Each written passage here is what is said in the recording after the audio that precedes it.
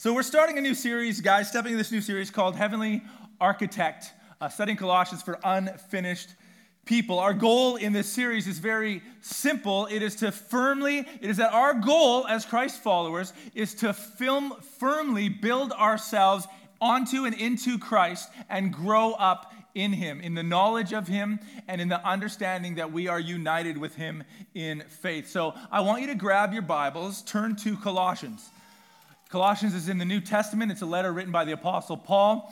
Now, for those of you who didn't know or weren't able to grab one, we bought 20 what are called journaling Bibles of Colossians and Philemon, another New Testament book, that one side has the text and the other side is wide open for you to take notes. If you want to grab one of those after the service, if there are some more, they're just $5 a pop, which is a great deal. They're quite pretty. They're quite beautiful little books. And you can take notes right in there if you are a note-taking type of person. So let's stand out of respect for God's word. And right now we are going to read Colossians 1, verses 1 and 2, and then verses 15 through to 20.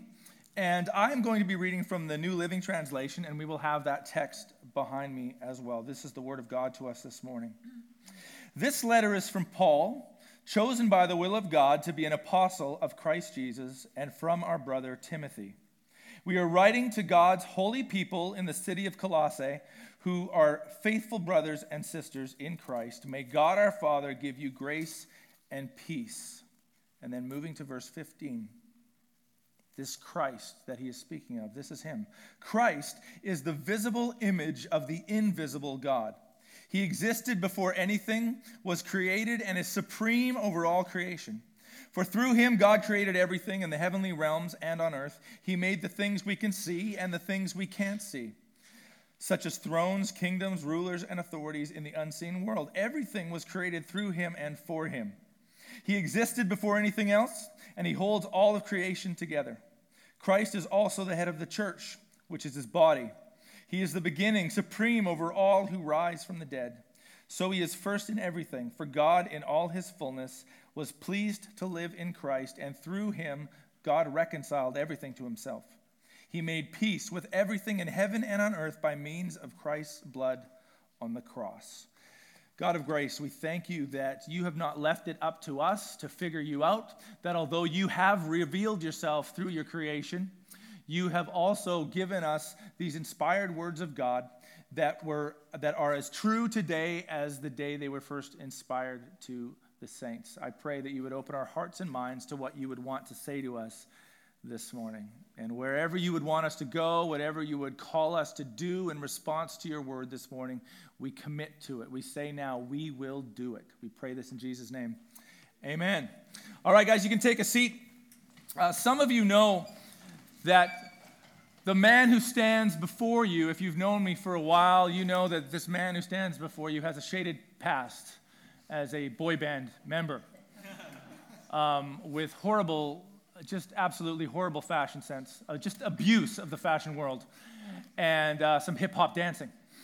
Back when we used to tour, sometimes we would go places and it would be like a month or a month and a bit, so we would have a bus and like the full deal. Felt really important. And then other times we would just fly into places like Northern Ontario and rent a vehicle and drive. Now, we felt pretty cool then. I was in my early 20s, and we felt like we're rock stars, right? So we felt like we were touring like this and something like this, right? But in reality, it was something more like this. It's usually while we were traveling through. There was one time where we were driving through the northern side of Lake Superior, between Sault Ste. Marie and Sudbury, because, Sudbury. Biggest nickel in the world, the 1951 nickel. Who doesn't want to see the 5-story nickel in Sudbury? So we were driving, and it was late morning. The sun was out, straight road. I've got my sunglasses on. I'm driving. Now, you would think it's not even noon yet, so I should be fine driving. You would think it's sunny out, it's not dark, everything should be fine. Got my shades on, looking down the road. We're all talking, we're all laughing, all excited. Sudbury! We're living the dream! No, we weren't doing that. But we were heading to Sudbury. We're laughing a little bit. And they would assume I'm fine because beautiful day. We're hardly even into the day yet. We just started driving, really. but they don't realize that I haven't really been talking much anymore.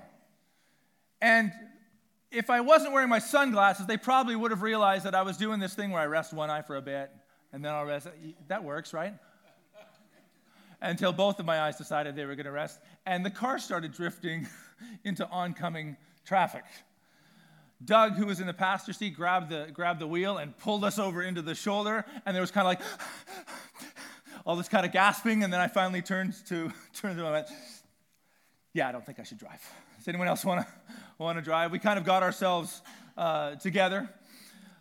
The goal of Colossians is to keep you and I from drifting. Is to keep, although we can keep all our appearances up, everything looks fine to the outside world and the people around us, very often our soul, our heart, mind, and soul can be drifting. And sometimes it's gone a long way, and if something, the Holy Spirit, isn't there to gently guide us back, he will have to very abruptly, possibly, guide us back onto the path that we are called to be on. That is the danger that we can often find ourselves. That's the danger that the church in Colossae found itself in. They were in danger of drift. It was written so that those who had already called themselves Christ followers would be careful not to drift into what Paul called empty philosophy. Hey, if there was ever a time where there are plenty of philosophies going around with hardly any ability to check their validity, it is today.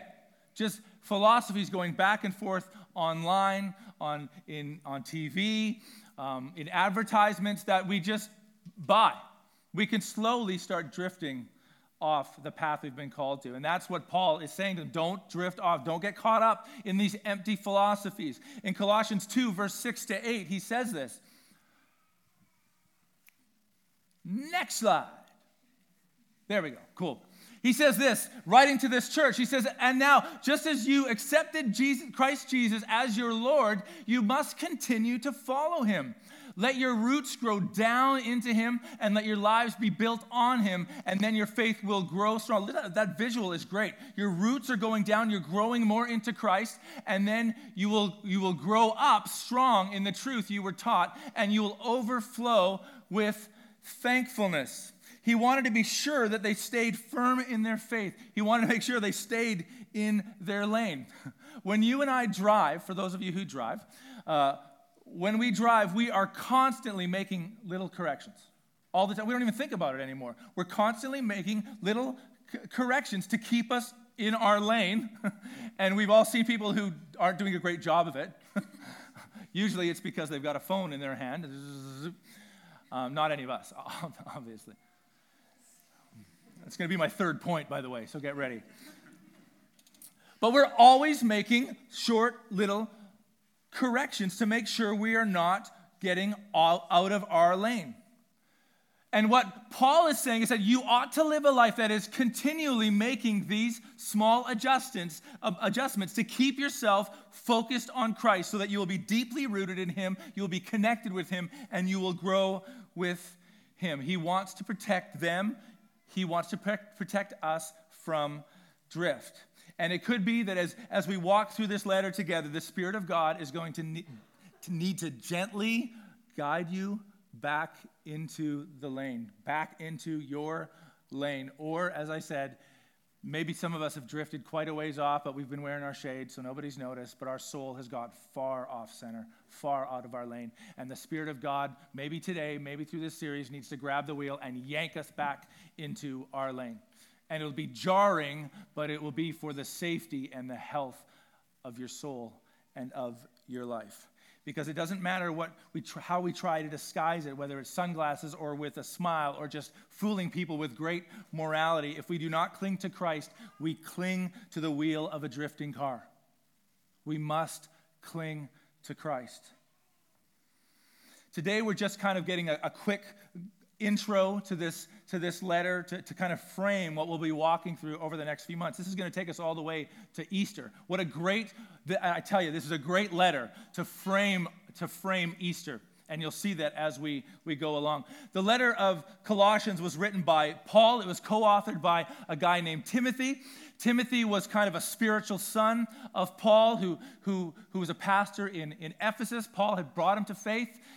or had at least helped him grow in the faith, who was a continual encouragement to him as Timothy pastored. And Paul is writing from a prison, as we'll see in a moment. And so Timothy's probably visiting him. And there's speculation about which prison Paul was in, because he liked spending time in prison. He loved it because then he could just preach to the prison guards. And when else was he going to get that opportunity? He never saw a bad side to that. He could preach to the prisoners, he could preach to the prison guards, and he used to be super excited about that. Some people think he could have been in a prison in Ephesus, in Caesarea, in Rome, but either way, Timothy was with him and helped him write this letter. He says this in Colossians 4:3, speaking of prison, he says, at the same time, pray also for us that God may open to us a door for the word to declare the mystery of Christ, on account of which I am in prison. And Paul most likely is not just saying, hey, get me out of here. He's saying, hey, if I have to stay here, great. Just pray that I can preach the word. That's the kind of guy Paul was. Doesn't matter where he was, he knew what God's call in his life was. That was to preach the gospel. People assume the letter was probably written about 60 to 62 AD. Colossae was not a big town, but it was connected to several other large towns, Laodicea and Hierapolis, which they were very close cities, so close that they didn't bother putting it on this map. They're two little close cities that basically it was called a tri-cities. Ooh. No, it was. I'm not joking. It was a kind of a tri-cities. It's about, to give you an idea of the size of the map, it was about 100 miles from Ephesus. That was in what was called Asia Minor, modern-day Turkey. You see Greece right next to where Ephesus is, and Italy, so you have an idea of where Colossae was. They were known for purple wool that they made. In fact, there was a wool called Colossians purple. It was named after the town because they made it from a plant there. This church was actually not planted by Paul. Wasn't it nice of Paul to leave one or two churches to be planted by someone else? The guy who covered all of the Mediterranean is like, I'm taking a break. And so a guy named Epaphras actually, and we don't know how he came to faith. Some people think it was through Paul, and then planted this church in Colossae. But we hear later in the letter, in Colossians chapter 1, verses 7 and 8, he says, you learned about the good news, the gospel, from Epaphras, our beloved co-worker. He is Christ's faithful servant, and he is helping us on your behalf. He has told us about the love for others that the Holy Spirit has given you. So Epaphras was the pastor there.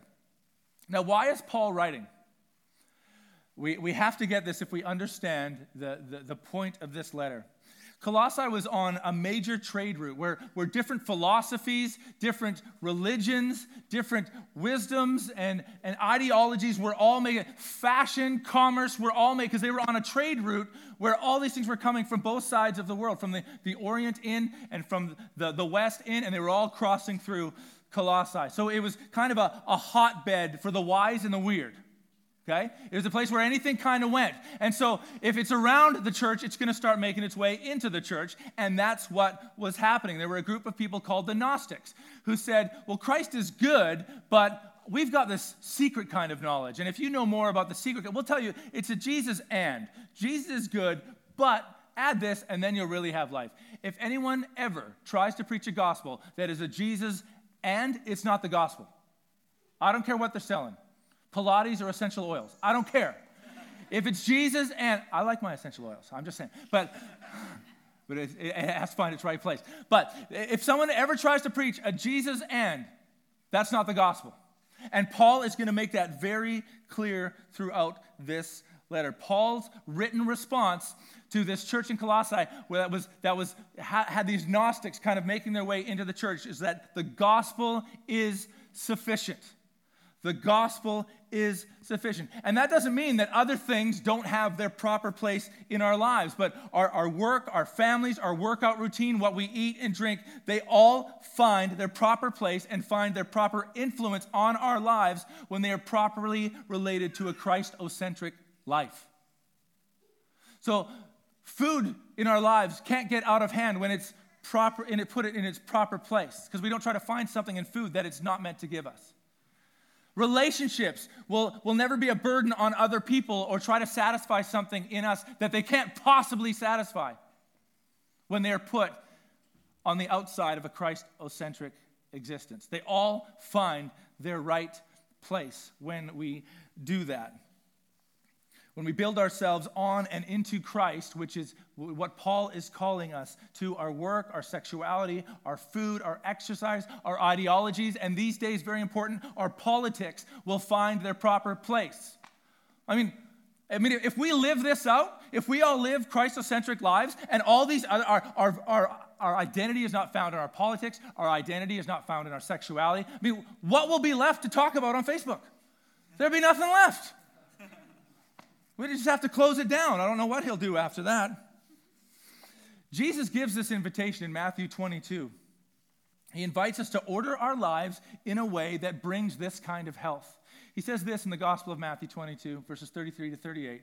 When the crowds heard him, Jesus was always being challenged by the religious people of his day. They were astounded at his teaching.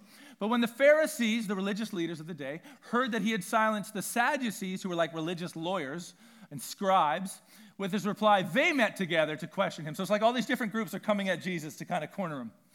One of them, an expert in religious law, tried to trap him with this question. Teacher, which is the most important commandment in the law of Moses? Jesus replied, you must love the Lord your God with all your heart, all your soul, all your mind. This is the first and greatest commandment. All your heart, all your soul, all your mind. This is the greatest commandment. Now, why is that the greatest commandment? Why is that so important? Because when we find our love aimed towards Christ, our heart longing for him, our deepest desires, the meditations of our mind orbiting the very source of life, then the other things we possess and pursue will never have an unhealthy hold on us. And the reason many people find that their faith isn't working is not because Christ has let them down. It's very often because they've said, I'm going to have a Christ and kind of gospel. I'm going to invest my life in this kind of thing, and Jesus can come along if he wants. And then they wonder why their faith doesn't seem to have any depth, why when difficulty comes, they're unable to sense the presence of God with them. Don't allow these things to cause drift in your life, Paul is saying. So to understand Paul's point in Colossians, over and over and over, the text that I already read, that we'll read one more time here, has to come to mind. And I would say, don't only focus your study of Colossians on this text, I would focus your life on this one text. Well, read the Bible. But if you want to continually come back to, in whatever situation you're going through, to understand any biblical truth, to understand who the person of Christ is, come back to Colossians 1, 15 to 20. Let's look at that one more time. This is such a powerful, worshipful, considered to be a hymn of the day. This is considered to be a song in the early church. Christ is the visible image of the invisible God. Was he just a teacher? Was he just a guru? No. He is the visible image of the invisible God. He existed before anything was created, and he is supreme over all creation. For through him, God created everything in the heavenly realms and on earth. If you want to cross-reference that with the prologue of the Gospel of John, talk about the pre-existence of Christ and his part in the creation of the world. He made the things we can see and the things we can't see, such as thrones, kingdoms, rulers, and authorities in the unseen world. Everything. That's an interesting word in the Greek. Everything. It means everything. Everything was created through him and for him. That means everything you own, everything you've earned belongs to Jesus. He existed before anything else, and he holds all creation together. Christ is also the head of the church, which is his body. That's an amazing statement, by the way. We'll get to that later in the series. He is the beginning, supreme over all who rise from the dead. So he is first in everything, everything. For God in all his fullness was pleased to live in Christ. And through him, God reconciled everything to himself. He made peace with everything in heaven and on earth by means of Christ's blood on the cross. The immensity of Christ, the authority of Christ, the power of Christ, the deity of Christ cannot be overstated. And so, regardless of what you walk through in relationships, in work, in politics, in whatever ideology you bring, Christ must be center or there will be drift. Now, if you're not a Christ follower, You don't care. If you are a Christ follower, as Paul said to them, as you have begun in Christ, continue to follow Christ, to root yourself in Jesus Christ. His point is that there is no area in your life where Christ should not have authority. Dutch theologian, and by the way, Prime Minister of the Netherlands from 1901 to 1905, Abraham Kuyper, he said it this way. He said, "There is not a square inch in the whole domain of our human existence over which Christ, who is sovereign over all, does not cry, 'Mine.' It all belongs to him." And we will do very well to realize that earlier than later. In the words of Paul in Philippians, every knee is going to bow, every tongue is going to confess. And we can do it now with great joy and anticipation of his return, or we can do it in great fear at his return. The invitation is to welcome Christ and to dwell with Christ. So in this letter to the Colossians, Paul talks about being firmly rooted in this Jesus, the Jesus of Colossians 1, 15 to 20. If anyone tries to preach you a different Jesus that we just need to emulate because he was a good moral guy, that is not the Jesus of Scripture. He is the living God incarnate. That is the Jesus that we worship. Let your whole identity be caught up in him. Don't run after other gods. We'll see this throughout the book. Don't run after all these other gods that are going to be offered you. Christ is sufficient. There is nothing that they try to lord over that he is not the Lord over. When you are tempted to become a moralist and define your life by how good you live or by how much you messed up, remember, Christ, God through Christ has redeemed you. It's not on what you can pull off morally. Chapter 3, verse 3 says, your life is hidden in Christ. Marital relationships, social constructs, all find their proper place when our lives are properly arranged around a Christ-centric life. Paul is passionate with this phrase, in Christ. And we're going to dig deep into this idea because it is a mysterious, beautiful idea of being in Christ.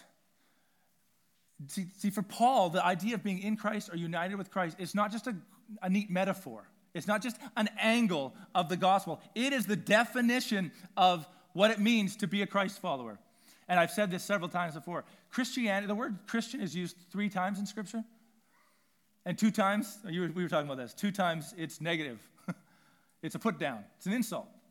Paul doesn't use the word Christian for Christ followers. He says in Christ. Your identity is that you are intimately, mysteriously, spiritually united with Christ. And when we start talking about united in his death, united in baptism, united in his resurrection, that means something that we're going to dig into. It's super exciting. But to kind of prove my point, I just want to show you the amount of times he uses this. You have died, your life is hidden with Christ in God. We have a whole bunch of verses here throughout Colossians. Let's just kind of go through here. Therefore, as you received Christ, Jesus the Lord, so walk in him, rooted and built up in him, and established in the faith, just as you were taught, abounding in thanksgiving. Next verse. To the saints and faithful brothers and sisters, as we used before, in Christ at Colossae. Next one. Since we've heard of your faith in Christ Jesus and of the love that you have for all the saints. Him we proclaim, warning everyone and teaching everyone with all wisdom, that we may present everyone mature in Christ. For through though I am absent in body, yet I am with you in spirit, rejoicing to see your good order and the firmness of your faith in Christ. It just goes on and on and on about faith in Christ, firmness in Christ. To talk about our relationship with him in death, our relationship with him being raised from the dead in Colossians 3:1. Not to mention the times, as we mentioned, he goes on and on about being in him, united with him, in Christ. As we go through this letter over the next few months and you read it over and over at home and you take notes, I would encourage you, grab a pen or a pencil and circle every time Paul mentions that. In this letter and in other letters. It will change the way you read the text.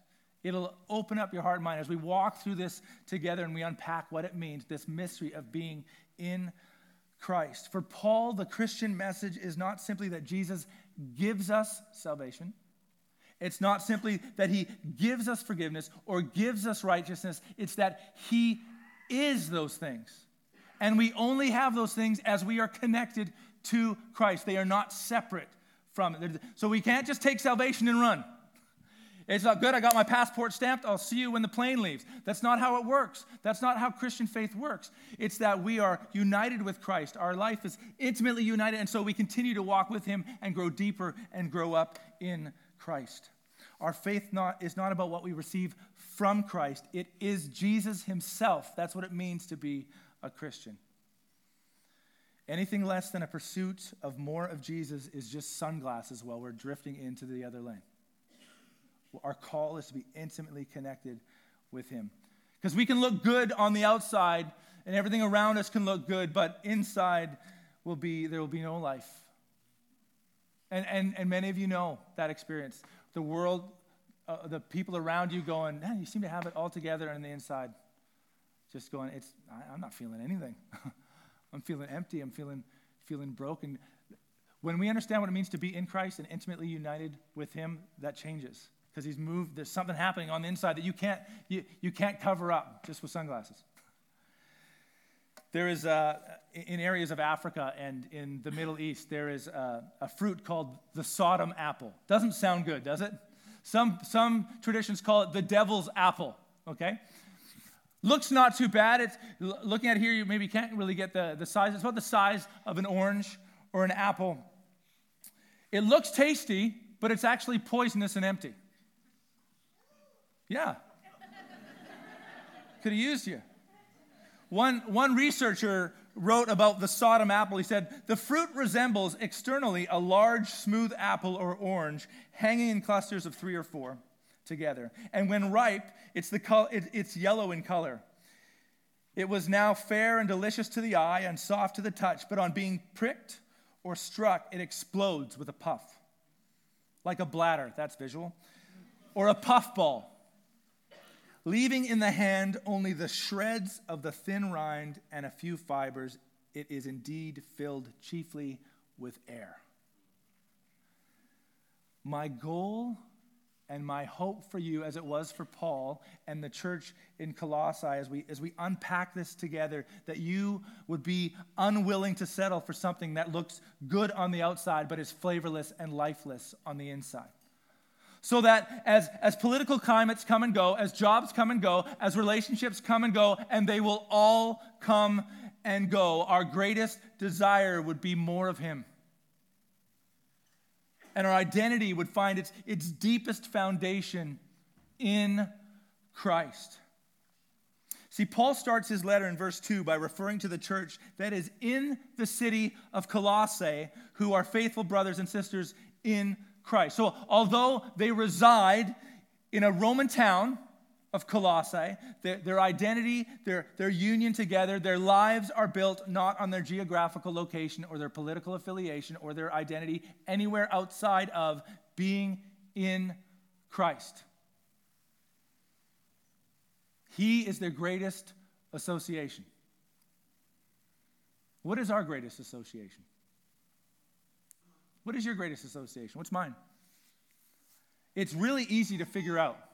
It's really easy to figure out what our greatest identity and our greatest association is where do we find the most opportunity to boast? Where do we find the most opportunity to boast? That's probably a good understanding of where we find our greatest identity. What gets your back up? When someone talks to you or questions you about something and your back goes up, most likely that is taking your center. And you're more connected to that possibly than you are connected to Christ. Is it our political view? Is it our job?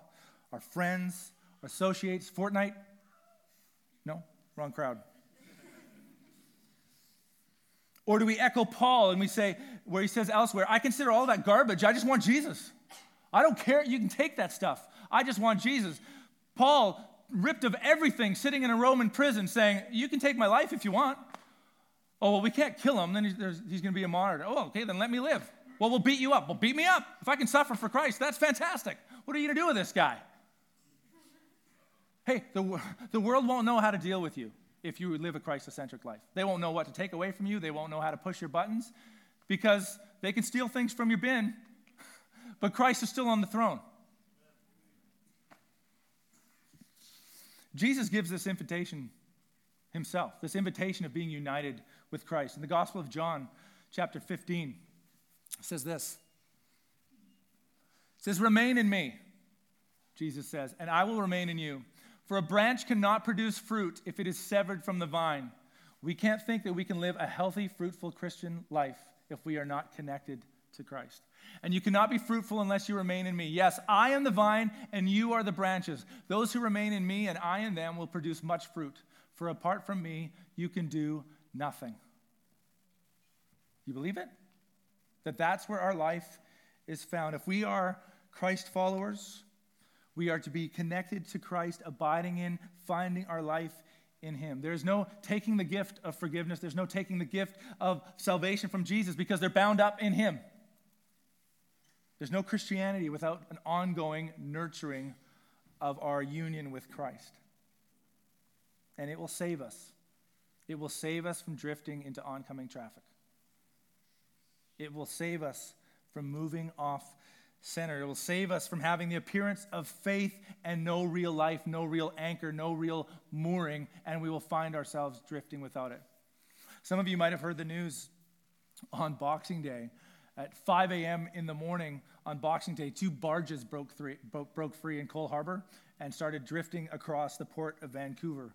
And they ended up smashing into the shore and causing over $1 million of damage, a restaurant and some yachts. That part's okay. But the barges were the size of a soccer field. 2 barges loaded up and just slowly drifting in the darkness of the morning.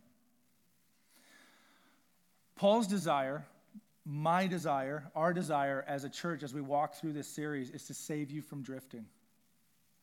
To move quietly in the quietness and nobody notices that you're carrying burden and you're slowly, your mooring is gone, your anchor is gone, and you're slowly shifting off course and you'll find yourself smashing in to something eventually. And I want to encourage you, the Spirit of God, the gospel calls you to allow the Spirit to bring you back into the lane. As Christ has called you, as you've claimed faith in Christ, continue to walk in Christ. And it rarely happens suddenly. It rarely happens suddenly if we're Christ followers. It's often a slow drift. And the way to save ourselves from this is to find ourselves abiding daily in Christ, to find an anchor and a solidity in this new identity that Christ has given it. And it's not a one-off. It's not I did it today. I'm in Christ. It is a continual, ongoing connection with Christ daily, as we've prayed. The manna that God gave them in the desert, right? This ongoing coming to God and saying, I want to abide with you today. I want faith for today. Get me through today, and then I'm going to come to you in the morning, and I'm going to cry out for you again to feed me and sustain me as we walk together united. That's what it means to be in Christ. So I want to invite you throughout this series to commit to the series, commit to discussing this series with each other, commit to reading the book more than once over the next 3 months as we explore what it means to be in Christ and struggle for it, fight for it, pursue this union with Christ, peel it away over and over and over to understand what it means to be in union with Christ as we unpack that together. Okay? Let's pray. God of grace, thank you so much. You have not left it up to us. Even after coming to faith, you've not left it up to us to get ourselves all morally straight so that then we can have relationship with you. But in spite of the jagged edges, in spite of the areas that we need you to chisel away at, you invite us to be united with you. It's not a language we talk about a lot, although it's used in Scripture very much. And so it's mysterious. In some way, it's confusing and hard to understand that it's this union that comes through faith, Paul says, through deeper understanding of what it means to be united to you, Jesus, through your Holy Spirit. But I pray that as we dive into the depths of this truth. You would reveal in us the joy, the fruitfulness of being firmly planted in you, growing on you, being built up in you. And any of those things, the philosophies that would come, the things that would pull you out of the center of our life and have our lives revolve around something else, any of those things, I pray through the gentleness of your Spirit, you would grab the wheel and pull us back into our lane. That we would be faithful in following your Son, Jesus Christ. And give us strength, because it's not a one-off. It's a day-by-day pursuing of your Son, Jesus Christ. And we say now, we will do it. We will commit to it. We will read, we will pray, we will discuss, and we will rely on your Spirit. Jesus, thank you so much for the identity that you give us. That because of you, because of your sacrifice on the cross, because we are able to put our faith in what you have already done and therefore be known as children of the living God. And it's not just a fancy title, it's reality. So may we live with that confidence of forgiven lives and a hope for the future. May this be true of us. May this be true of this community. We pray this in Jesus' name. Amen.